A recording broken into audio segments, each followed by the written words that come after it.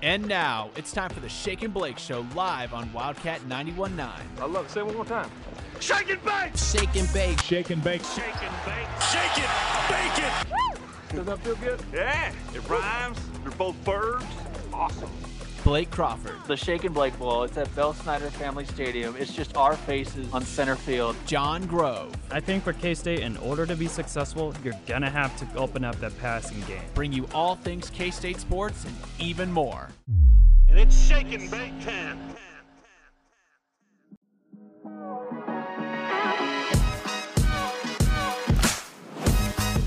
Welcome, everybody, into the Shake and Blake Show live here on Wildcat 91.9. My name is Blake Crawford, alongside John Grove, as always. John, how are we doing on Friday night?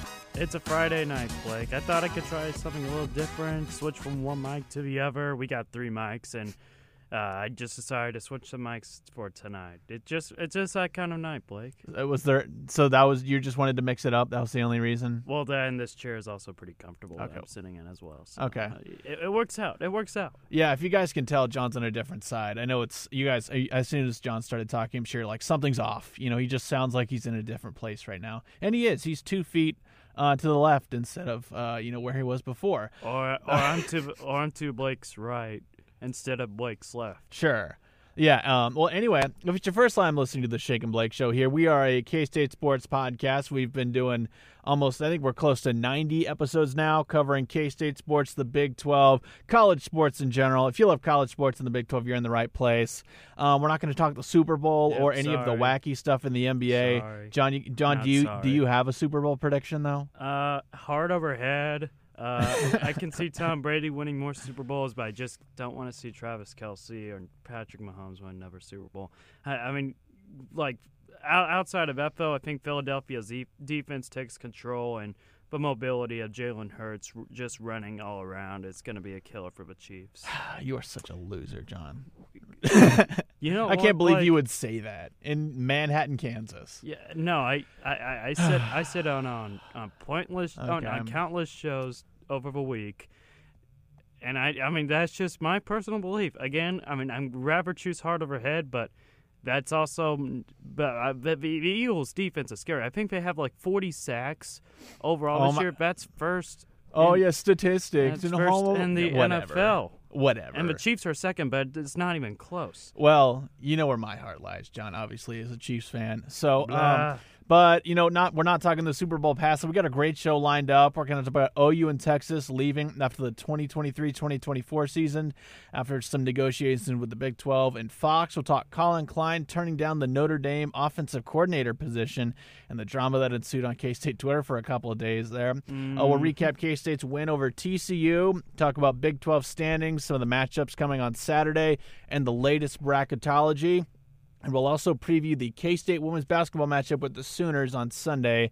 And then we'll also preview men's basketball taking on Texas Tech tomorrow in Lubbock on Saturday, 6 p.m. on ESPN. But first, make sure you're following us on Twitter at ShakeandBlake785, so that way you know when we're going live on Wildcat 91.9. It's every Friday at 6. Every Friday. Every single Friday at 6 p.m. But we also release an episode every Monday morning recapping the weekend in K-State sports. So if you want to hear, some of our thoughts from, the game against Texas Tech tomorrow, that we'll talk about it on the next Monday. Make sure you're following the podcast as well, and leave a review if you feel so inclined. It's just Shake and Blake wherever you get your podcast. Pretty good SEO. But SEO. Search engine optimization. Like, if you look up Shake and Blake, like, you don't get 30 million podcasts. It's pretty much just like, there's like one other one, I think, and then it's ours. So. Nerd. This is the stuff you should know, John. I'm graduating in May. This is stuff you need to know. Anyway. All right. Well, now that I've plugged everything, let's talk about what we're here to talk about, John. We talked about it on last week, I believe, that OU and Texas, it didn't seem like a deal was going to be made. It seemed like they were going to be staying for 2 years, but that's not the case anymore.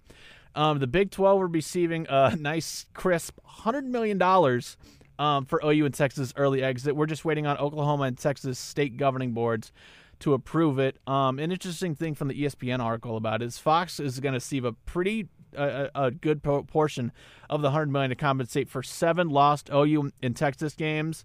On top of that, they're going to have Texas play at Michigan in 2024, so Fox can get that in their inventory as well. Yeah, there was a bit of a game swap where I don't remember what order it was, but they flipped. Texas and Michigan are playing 2024 and 2027. They flipped which team is at home because, obviously the media plays a big part in this stuff too.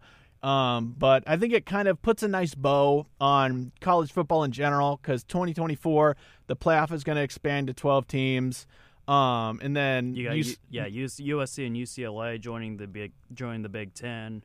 I mean, it's just going to completely evolve over the next few years, just with everything happening. And on top of that, I mean, who knows what we're going to expect out of a Big 12, especially with Brett Yormark still as the commissioner.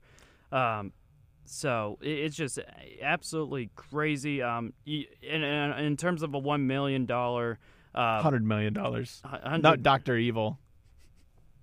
Man, but you're just blowing it every time, Blake. But the $100 million dollar deal for Texas and Oklahoma, that's going to be split up from OU and Texas. So they're going to be handing over $50 million instead of $80 million. Wish we could have had that being the case. Not necessarily so.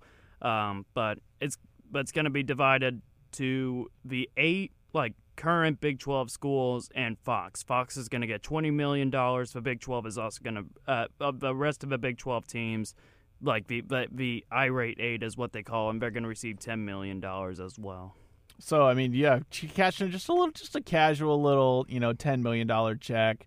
I mean, I can't believe you played $50 million just to get out of a conference a year early. I mean, they've obviously got a ton of money to work with, both OU and Texas. I think, Fox put out a graphic a while ago. I think OU's the most valuable college football team in the country. So they've obviously got a ton of money to work with. But I think this leads into kind of the next part here. It's, we're playing chess here. What's the Big 12's next move now that OU and Texas are leaving a bit early? There's been a lot of talk about the four corner schools from the Pac-12, when they could possibly join the Big 12. There's the Gonzaga piece into it as well. Will a Power 5 conference accept a school that doesn't have football? Because, I mean, besides Notre Dame, there's no other, school in the country or conference in the country that has done that. We saw the Big East do it way back when with, their basketball teams combined with, Syracuse and Pittsburgh. They were all just one big conference, but the problem was that the Big East was relying too much on basketball to the point where they had too many basketball teams to share for revenue and all that. And Syracuse, Pittsburgh, they were not having it. Same goes for West Virginia. They had to escape Dodge and hit the first thing smoking or whatever. It's like that. But we did get a little bit of info from Ross Dellinger of Sports Illustrated that Brett Yormark, he's looking to get a little more aggressive in terms of pursuing further expansion.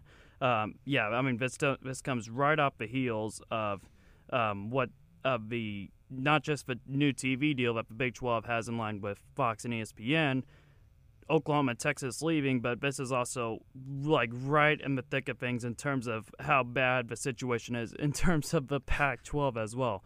I mean, and looking at the statement from The Athletic, there was 3 people with knowledge of a discussion said that George Kliavkoff has been struggling to find partners willing to pay close to to what the league is seeking. I mean, you got 2 members saying that Kliavkoff overpromised the rest of the Pac-12 teams and their bidders how much there would be in terms of their revenue. They were seeking to get north of $40 million.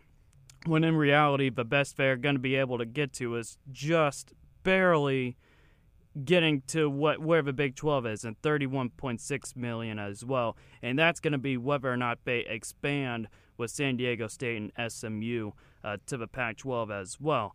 And the thing that sucks for the Pac-12 most is that they may get more money, the same around type of money, but the problem is that's going to be Amazon, ESPN. Well, for the most part, Amazon. They're going to have 70% of the games being live streamed, and that's just going to raise a concern on visibility. And you're already seeing one of the ADs coming out saying we don't have a deal done because it hasn't been good. think about what's going to be the consequences when they get that deal done in terms of visibility. I mean, you're thinking about some of these teams that have programs at stake, like Oregon football, Washington football, Arizona basketball. Like, I mean, if I'm Arizona, I don't know what I'd be doing right now. I mean, you have an opportunity to play in the best conference instead of having to live stream games playing against California of all teams as well. It's just absolutely terrible. Go ahead. I mean, just a lot of stuff. A lot of factors. Deion Sanders, of course. I mean, there's going to be a lot of attention circling around him. Utah's football team on the rise as well. It's just and the Pac-12 could have really. The Pac-12 would have not been in this situation if they have gotten the deal done early, like when USC and UCLA left. Instead, Brett Yormark moved up the months and years, like when to sign the TV contract, and he got it done last semester. I mean, what was that? Like around September, October, he got it done, and with ESPN and Fox, not only did they get it done in terms of security, but they're going to have more. They're going to have they're going to have more visibility with ESPN and Fox in terms of linear cable. So, I mean, just a lot of big opportunities missed on the Pac-12's part. Yeah, I mean, Brett Yormark just beat him to the punch and got their media rights done deal way faster. I mean, it seems like we've been hearing about this Pac-12, deal that could get done like forever. I mean, how long have they been negotiating for? Like 4 months? I mean, it seems like it's been just such a long time hearing about, it could be coming soon. Like, January is supposed to come. That's obviously already passed. I mean, I saw an article that it seems like the media rights people, they're kind of undervaluing Pac-12 because Brett Yormark beat him to the punch and got their media rights deal done. So, I mean, I think Klackov's just a lot of talk. It seems, especially with, USC and UCLA, nothing seems to be getting done, and it's just the Pac-12 could be, salvaged if they had better management. I don't think, it's because USC and UCLA are going to leave that the Pac-12 will just, completely dissipate. But it seems like the aftermath of it, how it's being managed, is going to be the reason for its possible downfall. The first part, and I want to get to this a little bit, is not because of what George Kliavkoff has done before USC and UCLA left. That was on Larry Scott. He was spending too much in terms of rental properties in San Francisco involving the Pac-12. The Pac-12 network is a hot mess. So on top of that, another factor to point out is that USC and UCLA's a lot of their alumni work for Fox, and the Big Ten also has a lot of LA as well. So that connection's there, but UCLA did not have any financial security at all. And if they were going to continue going through this, going on this route, kind of what Cal is doing with the Pac-12 network, all that terrible stuff that Larry Scott put out there, it's just not going to work out. And it's not that George Kliavkoff did any of this, but he's not helping out the situation at all. I mean, he's talked the talk, but he can't walk the walk. He hasn't done jack you-know-what. All he's done is go to Board of Regents meetings of UCLA and Cal and saying like, hey, this is terrible for in terms of the travel. UCLA and USC, they're going to have to travel to like Indiana, Rutgers, and all that stuff. And meanwhile, Brett Yormark is out here not just getting deals done, but he's also like just looking at all the options available. I mean, he had Gonzaga on his radar last semester, and it's possible that by the end of this season, we could be looking at Gonzaga in the Big 12. So, Brett Yormark is pretty much doing what he's been told. I mean, he is a straight-up businessman. He comes from New York, of all places. He is going to get the job done. And it's disappointing from George Kliavkoff's perspective that he's from MGM.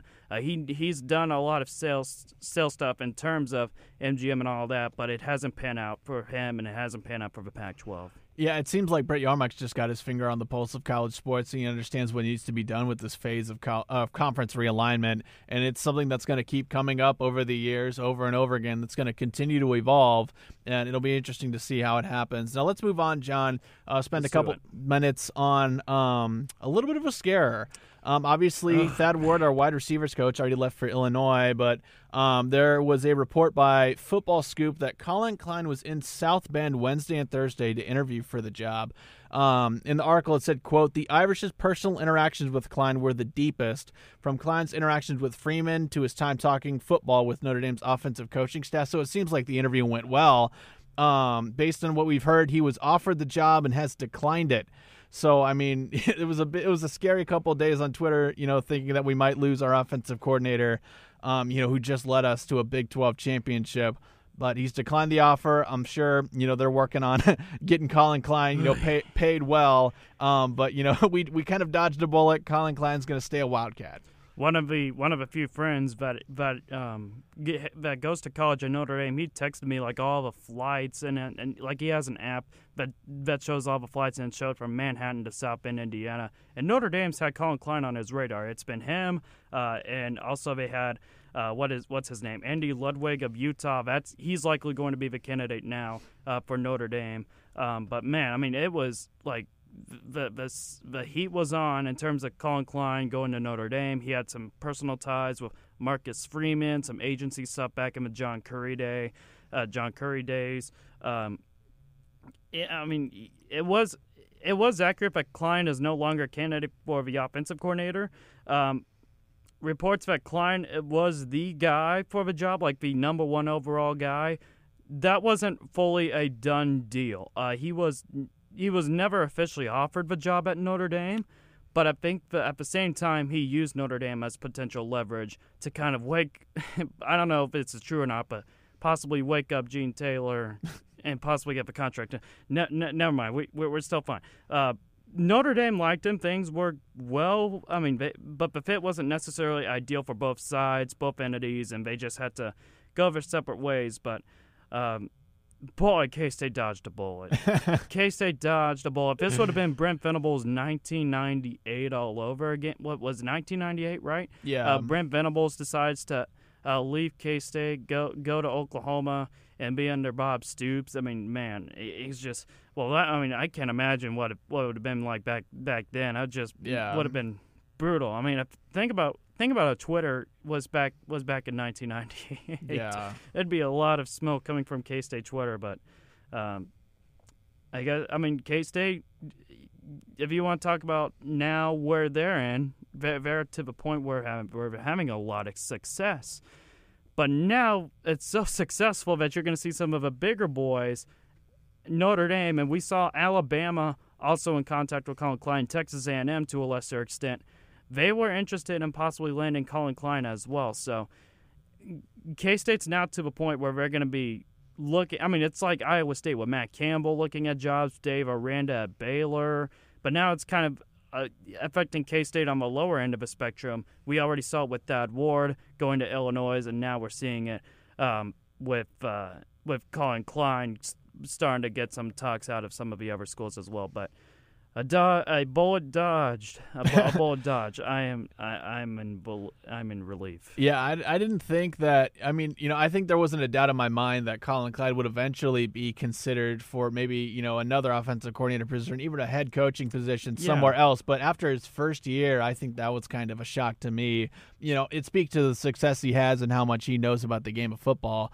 But it was definitely something that caught me off guard. But we're happy he's staying a Wildcat. Hopefully he can be a Wildcat and our offensive coordinator for a very long time.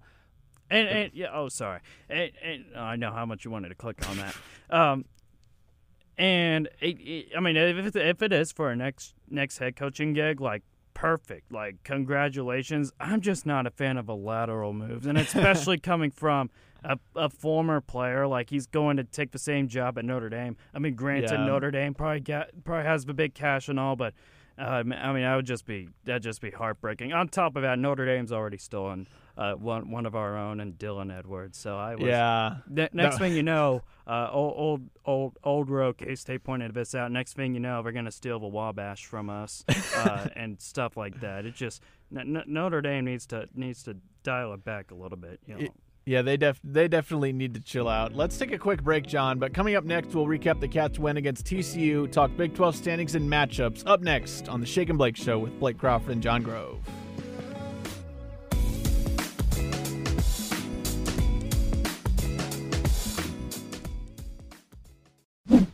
And we're back on the Shake and Blake Show live here on Wildcat 91.9 with Blake Crawford and John Grove here to talk K-State's win, get back in the win column against TCU this past Tuesday, 81-62 the final.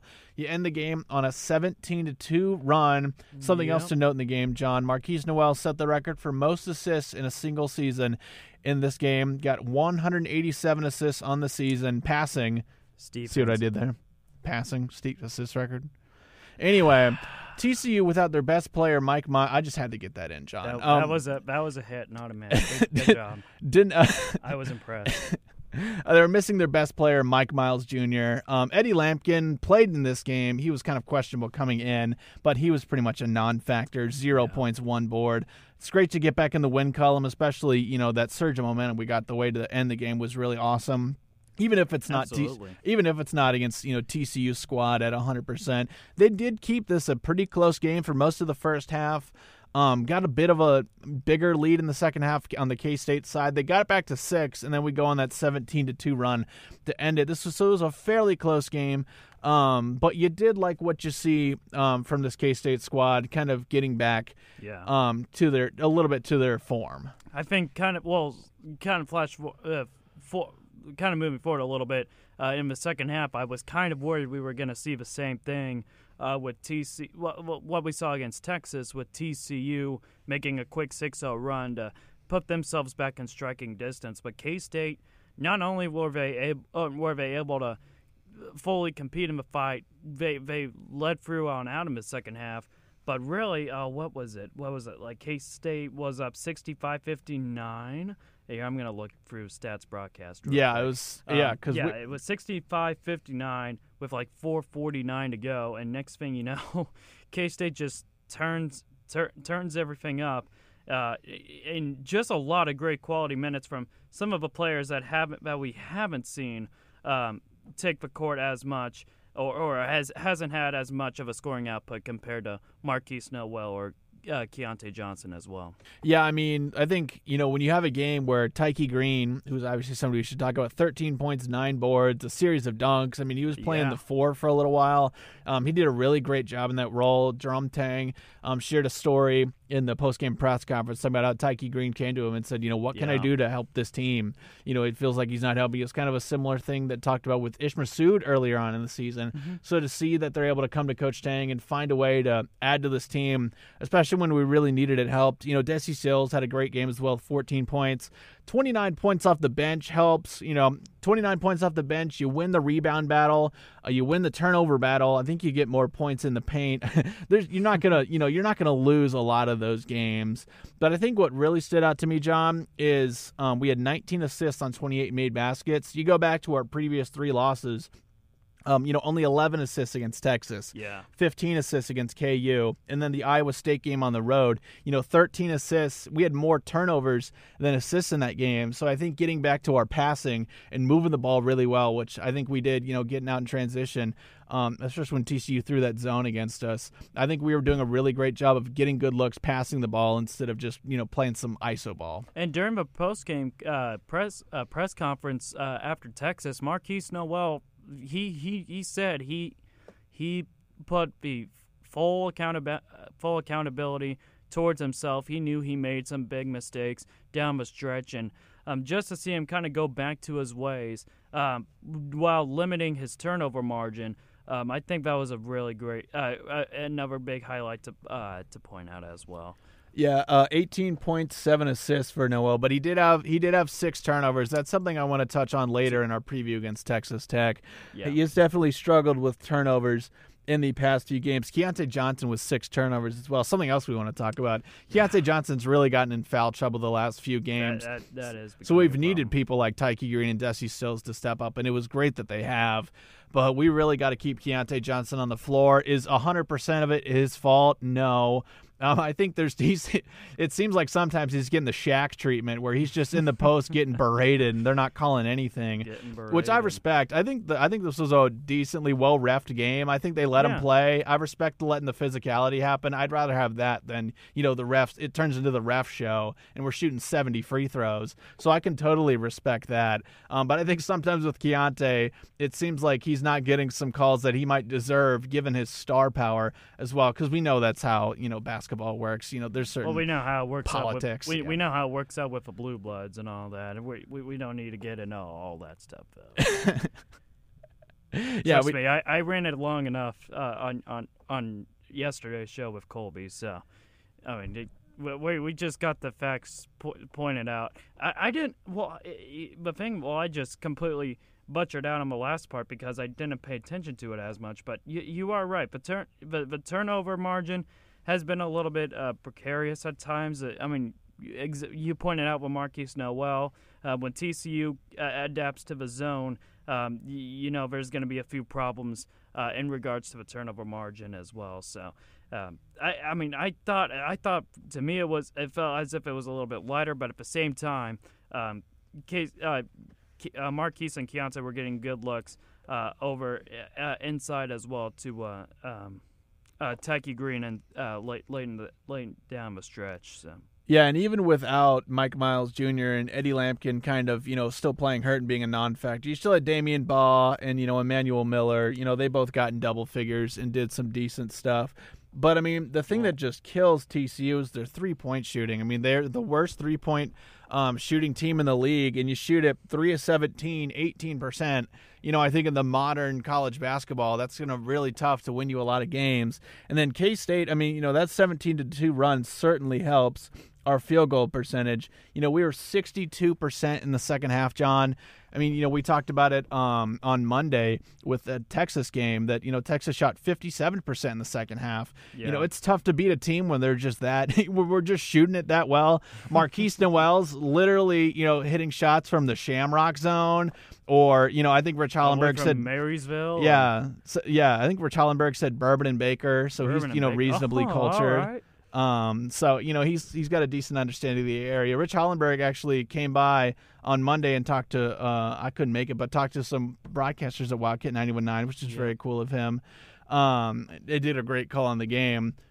You want to talk? Well, I kind of paused there for a second. You want to talk about some of the balanced scoring that TCU had a little bit in the game.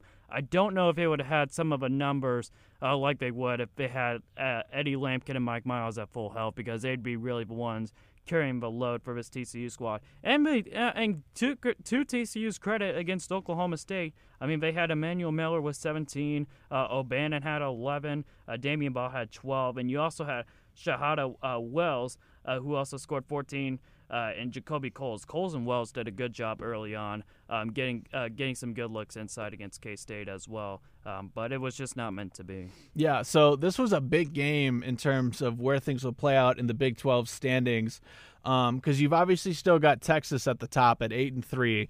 But now we're back to this big, four-way tie for second place. Yeah. Iowa State, K-State, Baylor, chaos. KU, all at 7-4. TCU's fallen off a little bit. They're at 7th place right now at 6-5. I mean, you just got to kind of feel bad for them, not having Mike Miles, because he was the preseason Big 12 Player of the Year, so he's a huge factor for them. And they've got to play Baylor, I believe, in Waco. So it doesn't get any easier for TCU going forward. So hopefully they can, get Eddie Lampkin healthy, get Mike Miles back. Because, I mean, John, oh my God, they play TCU at home. Baylor plays TCU in Fort Worth, so it's a little helpful for TCU. But then they got to go to Hilton Coliseum to play Iowa State, which is just a rough little 2-game stretch there for TCU. I mean, just looking at everybody in the Big 12, you got to be feeling really good at where K-State's at. I mean, we mentioned it countless times on this show. I mean, we got all the top 6 teams in the Big 12 out of the way on the road. That's all done. Now we're looking to a stretch when we get Texas Tech tomorrow, then Oklahoma, West Virginia, Oklahoma State on the road. I mean, again, it's a Big 12. There's no night off in the Big 12. But at the same time, I mean, it's not like you're having it's not like you're having to deal with a whole slew of top 10, top 25 teams all at once. But for the ones that you do, you get them at home, and you're just comparing that to the rest of the teams in the league. I mean, they're still playing a slew of top 25 teams and just other orders like that. So, in terms of how the schedule lines, I think K-State got the benefit compared to everybody else in terms of how the schedule concludes down the stretch. Yeah, I think it's definitely maybe an understatement to say that our schedule was front loaded. I mean, we got some of the toughest teams on the road, just out the gate, Texas on the road, Baylor on the road, Iowa State on the road. I mean, those are all really tough teams to play on their home floor. Mm-hmm. So that, kind of going into what's going to happen tomorrow in the Big 12, there's not any crazy matchups. We mentioned Baylor, TCU. That'll be a really good game, but it's just tough. TCU is a different team without Mike Miles. Yeah. Looking at some other games, West Virginia taking on number 5 Texas at the Farrell Center in the morning on ESPN2. The Moody Center. The Moody Center. Sorry, Farrell Center's Baylor. Farrell Center's in Baylor. First of all, I was thinking of the Farrell Center as Texas's old arena for a second. Yeah, I can't remember what it's called. Frank Irwin Center. Yeah, that's their old dump of a basketball arena. I got my arenas mixed up, but yeah, West Virginia taking on Texas. West Virginia, we'll talk about bracketology a little bit later, but West Virginia is a team that's I think some people have as an 8 seed all the way to being the last 4 teams in. So if they can get a win against Texas, on the road, that would be a huge win for them. KU's taking on Oklahoma at home. Oklahoma, another team that's definitely kind of on the bubble. Yeah, they've fallen off a little bit. Yeah. Ever since that Alabama win, they have just taken loss after loss, and it's not getting any easier for Porter Moser. You just have a few media outlets and some fans in Norman just kind of calling him out. So rough times a little bit for Oklahoma. Yeah, it's tough when you're not a basketball school and your football team lost in the Cheez-It Bowl. And you got the Thunder just a little ways as well. So that isn't going to help out with attendance figures either. Yeah, it's definitely not the best home atmosphere in all of the Big 12. I think most people would agree on that. Lost their last 3 games and. Well, last 2 games have been on the road, but they did lose to Oklahoma State and Norman as well. So, I mean, that's not necessarily a home court advantage. And, I mean, Kansas is probably going to be fortunate enough to travel to one of the worst venues in college basketball because besides Jalen Wilson, Kansas would be nothing more than where Kentucky would be, which would be competing at the bubble. Yeah, should definitely send a Valentine's Day gift basket to Jalen Wilson. One more matchup to talk about here, John. 5 p.m. ESPN2, Oklahoma State taking on Iowa State. In Hilton Coliseum, it's very important to mention where Iowa State is playing because that determines what team you get. It is unbelievable. Iowa State on the road is just a totally different team compared to them at home. I mean, let me pull up their schedule. It's a Jekyll and Hyde type of situation. Just Iowa State. I thought Iowa State was going to be. I mean, they have the quality roster and the strength. Of schedule to be in the top 16, but the one knock on Iowa State in Big 12 play is that they just can't win on the road, and they're pretty fortunate that they're going to be playing on their home court. On top of that, you also have Avery Anderson having some health concerns for Oklahoma State as well. Poor free throw shooting, and the 2 elite defensive, and you also got an elite defensive unit in Iowa State as well. That gave West Virginia a pretty good push in Morgantown. Yeah, this is the team that at Hilton Coliseum can beat KU by double figures. But I mean, they lost their last 5 road games, John. And you look at their, their road games in the future, they are rough. I mean, at K-State, at Texas, and then, I think it's just at K-State, at Texas, based on what I'm seeing here. So, I mean, those are 2 very tough teams to play.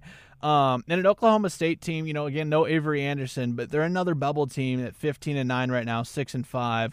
That's been a bit on the rise. They're 6th in the Big 12 right now. Yeah, you're seeing Oklahoma State and West Virginia start to heat up a little bit back compared to where they were early on in the conference slate. Yeah, definitely. So, John, how about we take a quick break, But up next, we'll break down the latest bracketology, preview the women's basketball team's matchup with OU, and preview the men's basketball team's matchup with Texas Tech next on the Shake and Blake Show with Blake Crawford and John Grove.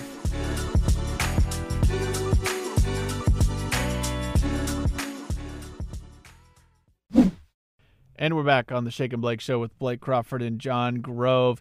Here we're going to talk some bracketology and then preview the women's matchup against OU this Sunday, and then preview K-State men's basketball matchup with Texas Tech. So let's start with bracketology here, John. Let's start with Jerry Palm from CBS. Just generally in the Big 12, he's got Oklahoma State and West Virginia in his last 4 in. So those teams have a lot to play for down the stretch. Now, there's a decent amount of variability in all of these brackets that we're going to look at, John, but this is easily the best one. Jerry Palm has K-State as a 2 seed in the Midwest region, which is just absolutely awesome. Because we're a 2 seed in the Midwest region. Why? Because we obviously get the Sweet 16 and Elite 8 in Kansas City, which will be awesome, but the 2 seed plays in Denver, which is really cool as well. It's not too far of a drive for K-Staters. I mean, if you're in the top 16, top 8, you're going to get your opportunity at where you want to play at. So for K-State, it would be either Des Moines or Denver. For me, I know Des Moines is closer in terms of distance, but I prefer Denver because it's easy to get around a little bit more. You also got family in Colorado as well. So I'd prefer Denver. But you also had to deal with altitude. But that's who cares? Who cares? We don't even know about that yet. You looking at this bracket, Creighton is starting to really heat up.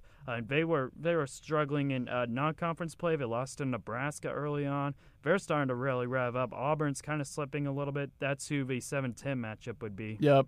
We'd be facing Eastern Washington. The 15th seed. Yeah, they're the Eagles or something. Just based on their logo. Eagles. Okay, not a bad guess. Yeah, player of Creighton and Auburn. Obviously played Creighton in 2018. Marcus Foster, Creighton in 2018 on our run to the Elite 8. Alabama is the 1 seed in that region. So there's Jerry Palm. He's got us as a 2 seed in the Midwest region.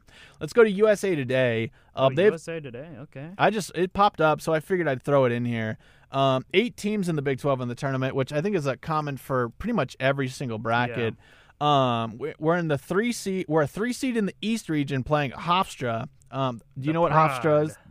Is that really their mascot or their nickname? Their nickname. It's pretty much like a group of lions. Okay, the Hofstra Pride. That's pretty lame. I'd say their logo looks pretty cool.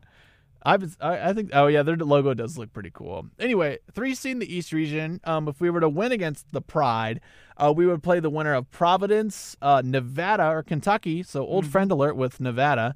Already played them this season. And Houston is the 1 seed in the region there. Let's go to Joe Lenardi. Go ahead, John. Possible old friend alert. K-State would deal with former West Virginia transfer Oscar G. Yeah, that's who's true. Been revving it up for Kentucky. Yeah, he was the player of the year last year, right? I think he was. I can't recall. Okay, well, anyway, hopefully I'm right on that one, or else I look really stupid right now. It's okay. We're both stupid. Let's go to. That's a great sell for the show. Let's go to Joe Lenardi from ESPN. He's got Oklahoma State in his last 4 in this one. Big 12 and Big 10 tied for the most teams making the tournament at 8. Lenardi, which would be very impressive, by the way. Yeah. Because the Big 10 has 14, while the Big 12 has 10. So yeah. A very big difference there. 3 seed in the West region playing Colgate. That's a terrifying matchup. They're either a 14 seed or a 15 seed, and they play close. Yeah. They almost beat Alabama in 2020, or was it Iona? It was Arkansas. They almost beat Arkansas in 2020. They gave, I want to say, Tennessee a pretty good run for their money in 2021. They're a dangerous outing. Yeah, what's their nickname? The Raiders. Raiders, much as we love to call them the toothpaste. Yeah, I like toothpaste better. Yeah, me too. But anyway, what's fun about this one is if we were to beat the toothpaste, Colgate, we would play the winner of Illinois, which would be fun, North Carolina, and Texas A&M. A Jerome Tang versus Brad Underwood matchup. We've talked about it because it's been predicted in previous bracketology. So you get get either Brad Underwood, a blue blood, or a former Big 12 rival. Yeah, I think it's a win-win-win situation either way. Let's go to Kevin Sweeney from Sports Illustrated, the last one here. He's the one who's done K-State the dirtiest. Put us as a 4 seed. Yeah, put us as a 4 seed. He put us as a 4 seed over Baylor and Iowa State, who both has 3 seeds. I think that's a little weird, considering, Iowa State has a worse record. They've lost their last 5 home games. They've lost to Texas Tech, which is, I guess it's, a quad 1 loss because Texas Tech is in the Big 12. But, we beat Baylor on the road. I know head-to-head is, they're probably just looking at the net rankings, but I think it's a little weird to put us as a 4 seed over those 2 Big 12 teams. Probably looking at the net ranking and strength of schedule. But we're also playing Hofstra, the Pride, in this bracket from Kevin Sweeney, and we would play the winner of Indiana and Oral Roberts, which I don't really have a comment on. But I'm terrified of Oral Roberts as well. I mean, they've done it before. They have some pretty good key playmakers as well. So does Indiana as well. I mean, that's a. I mean, Indiana's definitely a more gruesome second-round matchup, but Oral Roberts can make some noise as well. Yeah, I think Kevin Sweeney has KU as a 1 seed in his bracket as well, which I think is interesting. So kind of, big picture looking at these brackets, it seems like K-State's sitting at about a 3 seed right now, but I think there's some room to grow with what other, Big 12 teams who are seated above us have to play in our schedule going forward. I think we've got a chance to kind of win some games here. Compete for a Big 12 championship possibly with 4 losses right now. And then, maybe sneak into a 2 seed, but we'll see how that plays out as it goes forward. Let's move on here to women's basketball, John. They did not play this week. Last time they played was Sunday, and their loss at Texas Tech. They will play number 16 Oklahoma this Sunday, 1 p.m. in Bramlage Coliseum on Super Bowl Sunday. It's on ESPNU if you can't make it to Bramlage. But listen, it's not going to overlap with the Super Bowl. You don't need to watch, the 12 hours of Super Bowl coverage. You don't need to watch for 12 hours of the Eagles just blasting on the Chiefs. Yeah, John, I can't. You're just driving listeners away from the show with this slander. I mean, how could you do this? You can't put. You got to do what's good for the good of the show, John. My brother, this is not just Chiefs country, my dude. My God. Well, anyway, it's mostly Chiefs country. Anyway, the last time OU came to Bramlage, Jasmine wouldn't want to admit it either, by the way. That is true. She's a Cowboys fan. That's just a tough life. The last time the Oklahoma Sooners came to Bramlage Coliseum, John, Ayoka Lee dropped 61 points on them and broke the NCAA record for most points in a game. So I'm going to guess they're going to remember that and be a tad motivated to try and beat the Cats here at home.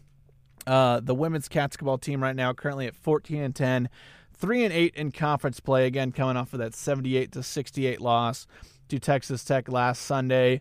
Gabby Greger has been the X factor for this team all year, John. If you want to pull off an upset and get another big win at home like you just did recently beating Iowa State, you're going to need a big performance from Gabby Gregory. And Oklahoma has a few playmakers on their own. You want to talk about Maddie Williams, the senior guard. She's averaging 16 points a game and shooting .527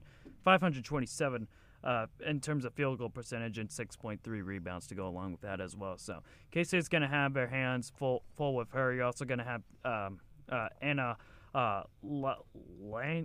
Lanusa. Yeah. A redshirt senior guard. She's also averaging 13 points and came away with 20 points against Baylor and Waco on Wednesday. Again, 1 p.m. on ESPNU on Sunday to watch the women's basketball team play Oklahoma. Excuse me, and Serena Sundell, who's coming off a really 27-point game in the loss to Texas Tech. She's been a big factor and part of this big sophomore class with, Sundell and the Glenn twins, who were a big lift last year as freshmen and have still taken on big roles this season as sophomores. So, it'd be really great to pull off the upset over Oklahoma. And do it for Gabby as well, the former Sooner, and just get the last laugh for her sakes. Yeah, I mean, that's crazy. Keontae Johnson plays his former team, and Gabby Gregory playing her former team as well. It's more crazy from a Keontae. Yeah, that's true. Because it was guaranteed for Gabby, but well. it's still still interesting. All right, let's pivot here, John. Let's talk Texas Tech tomorrow for the K-State men's basketball team. 6 p.m., Big 12 now on ESPN Plus in Lubbock, Texas. We've talked about injuries with TCU and Oklahoma State. Texas Tech also dealing with some injuries themselves. Pop Isaacs and Fardaz Amak, who Amak gave us a decent amount of trouble. He's one of their big men. Pop in the first game. Isaacs, yep. in the first game, I mean, he was just launching threes from everywhere. I think, wasn't he the one that made I think he hit the half-court shot. Yeah, he hit the half-court shot. I mean, he was an absolute thorn from the three-point line in an area in which I thought Texas Tech was going to have a hard time, a little bit of a difficult time with, considering K-State's defense beyond the arc was pretty lethal at the time. But with those players aside, one, you can't count Texas Tech out at the United Supermarkets Arena. I mean, that place is just like a living hell. Next thing you know, on top of that, you got some of the players for Texas Tech that have been stepping up for Isaacs as well. I'm not too impressed with their big man. I'm just gonna call it the way it is. But Jalen Tyson, he finished the game with 20 points against Oklahoma State. He really looked like a star throughout. Really becoming one of the leaders for Texas Tech at a desperate time. You also got Elijah Fisher. He is a menace on defense. On the last possession against Oklahoma State, he was locking down on Bryce Thompson. I mean, forced a miss, and people might forget that due to what happened afterwards, which was just a terribly another terrible offensive possession, which ended the game. You know, I mean, just looking at it on paper, there's nothing too impressive with Texas Tech, especially when you leave out Pop Isaacs. You didn't have a lot of guys. You had a lot of guys on Texas Tech that were fouling way too much, sending players to the free throw line for Oklahoma State. Oklahoma State didn't shoot well from the free throw line, but they still made more free throw attempts than Texas Tech did. And you also got to point out the halftime adjustments. Throughout the past few games, Mark Adams and company have not done a good job trying to find adjustments towards the second half. And on top of that, the turnovers for Texas Tech. I mean, they had 16 that were just absolutely putrid. Watching that game, what was it, Wednesday night? And then their guards at times, they were just making some dumb mistakes. They gave Oklahoma State a lot of opportunities to get points up of lazy passes and turnovers, which kind of resides a little bit with K-State as well. Yeah, Pop Isaacs and Amak are both questionable for this game, and that's 22 points of production from, that's going to be possibly missing for Texas Tech, and they may not even be 100% if they play tomorrow. So, I don't know where Texas Tech is going to get that production from, if they just need more from Kevin O'Banner or Davion Harmon. Yeah. So we'll see where they get it from there. Let's pivot to a K-State side here. We talked about this a little bit earlier, John, but my two big questions are, can Marquise Newell keep the turnovers down? His last 4 games, John, 26 turnovers, which is pretty brutal. Even if he's played pretty well, I think you just got to keep the turnovers down. I think some of it maybe they're just like, drive and kick is a big part of his game, but, Marquise Newell's 5'8", so if, maybe they're just not respecting the kick out and just saying, hey, like, go and finish it yourself instead of, trying to kick it out. So that may have been a problem for him that he may have to adjust for. And Keontae Johnson, can he stay out of foul trouble? Can he be a big factor for this team? He still has been a factor despite having foul trouble. But being able to bring that aggressiveness and, physicality that we've seen in previous games from Keontae, while not having to, play a little more cautious because, he's got 2 or 3 fouls in a game, could definitely open him up to, have a bigger game. Absolutely. And I think another thing to point out is when the last time these two teams play, Texas Tech, on their end, they were just controlling the boards. What was it, 23-10 in terms of offensive rebounds? They also led in terms of second chance points as well, pretty tremendously. But your factor in terms of the fifth position, your best player there, he's going to be gone. And next thing you know, you may have a little more of a difficult time against a K-State team who's starting to find their ways a little bit in terms of offensive rebounding, especially with how they did against TCU as well. You had Keontae Johnson come away with 7. Tyke Green, like we mentioned earlier on the show, he's starting to really pop off as well. Yeah, so I think this is going to be, I think it'll go as like a similar game to the last time we played Texas Tech. It'll be kind of close throughout, and I think we'll make a big run to kind of truly put it away. If we can get off to a big start and kind of calm down that Texas Tech crowd, I think that'll be really big going in a road environment on a team that's already kind of, they're 1-10, they're kind of already starting to give up on their season. So that's all the time we have, so make sure to watch the Texas Tech game tomorrow. It should be a lot of fun. Thank you so much for listening to the Shake and Blake Show here on Wildcat 91.9. Make sure you're following us on Twitter at Shake and Blake 785. Leave a review and follow the podcast again, Shake and Blake, where you find it. We'll be back Monday to recap the Texas Tech game and Cats by 90. Cats by 90.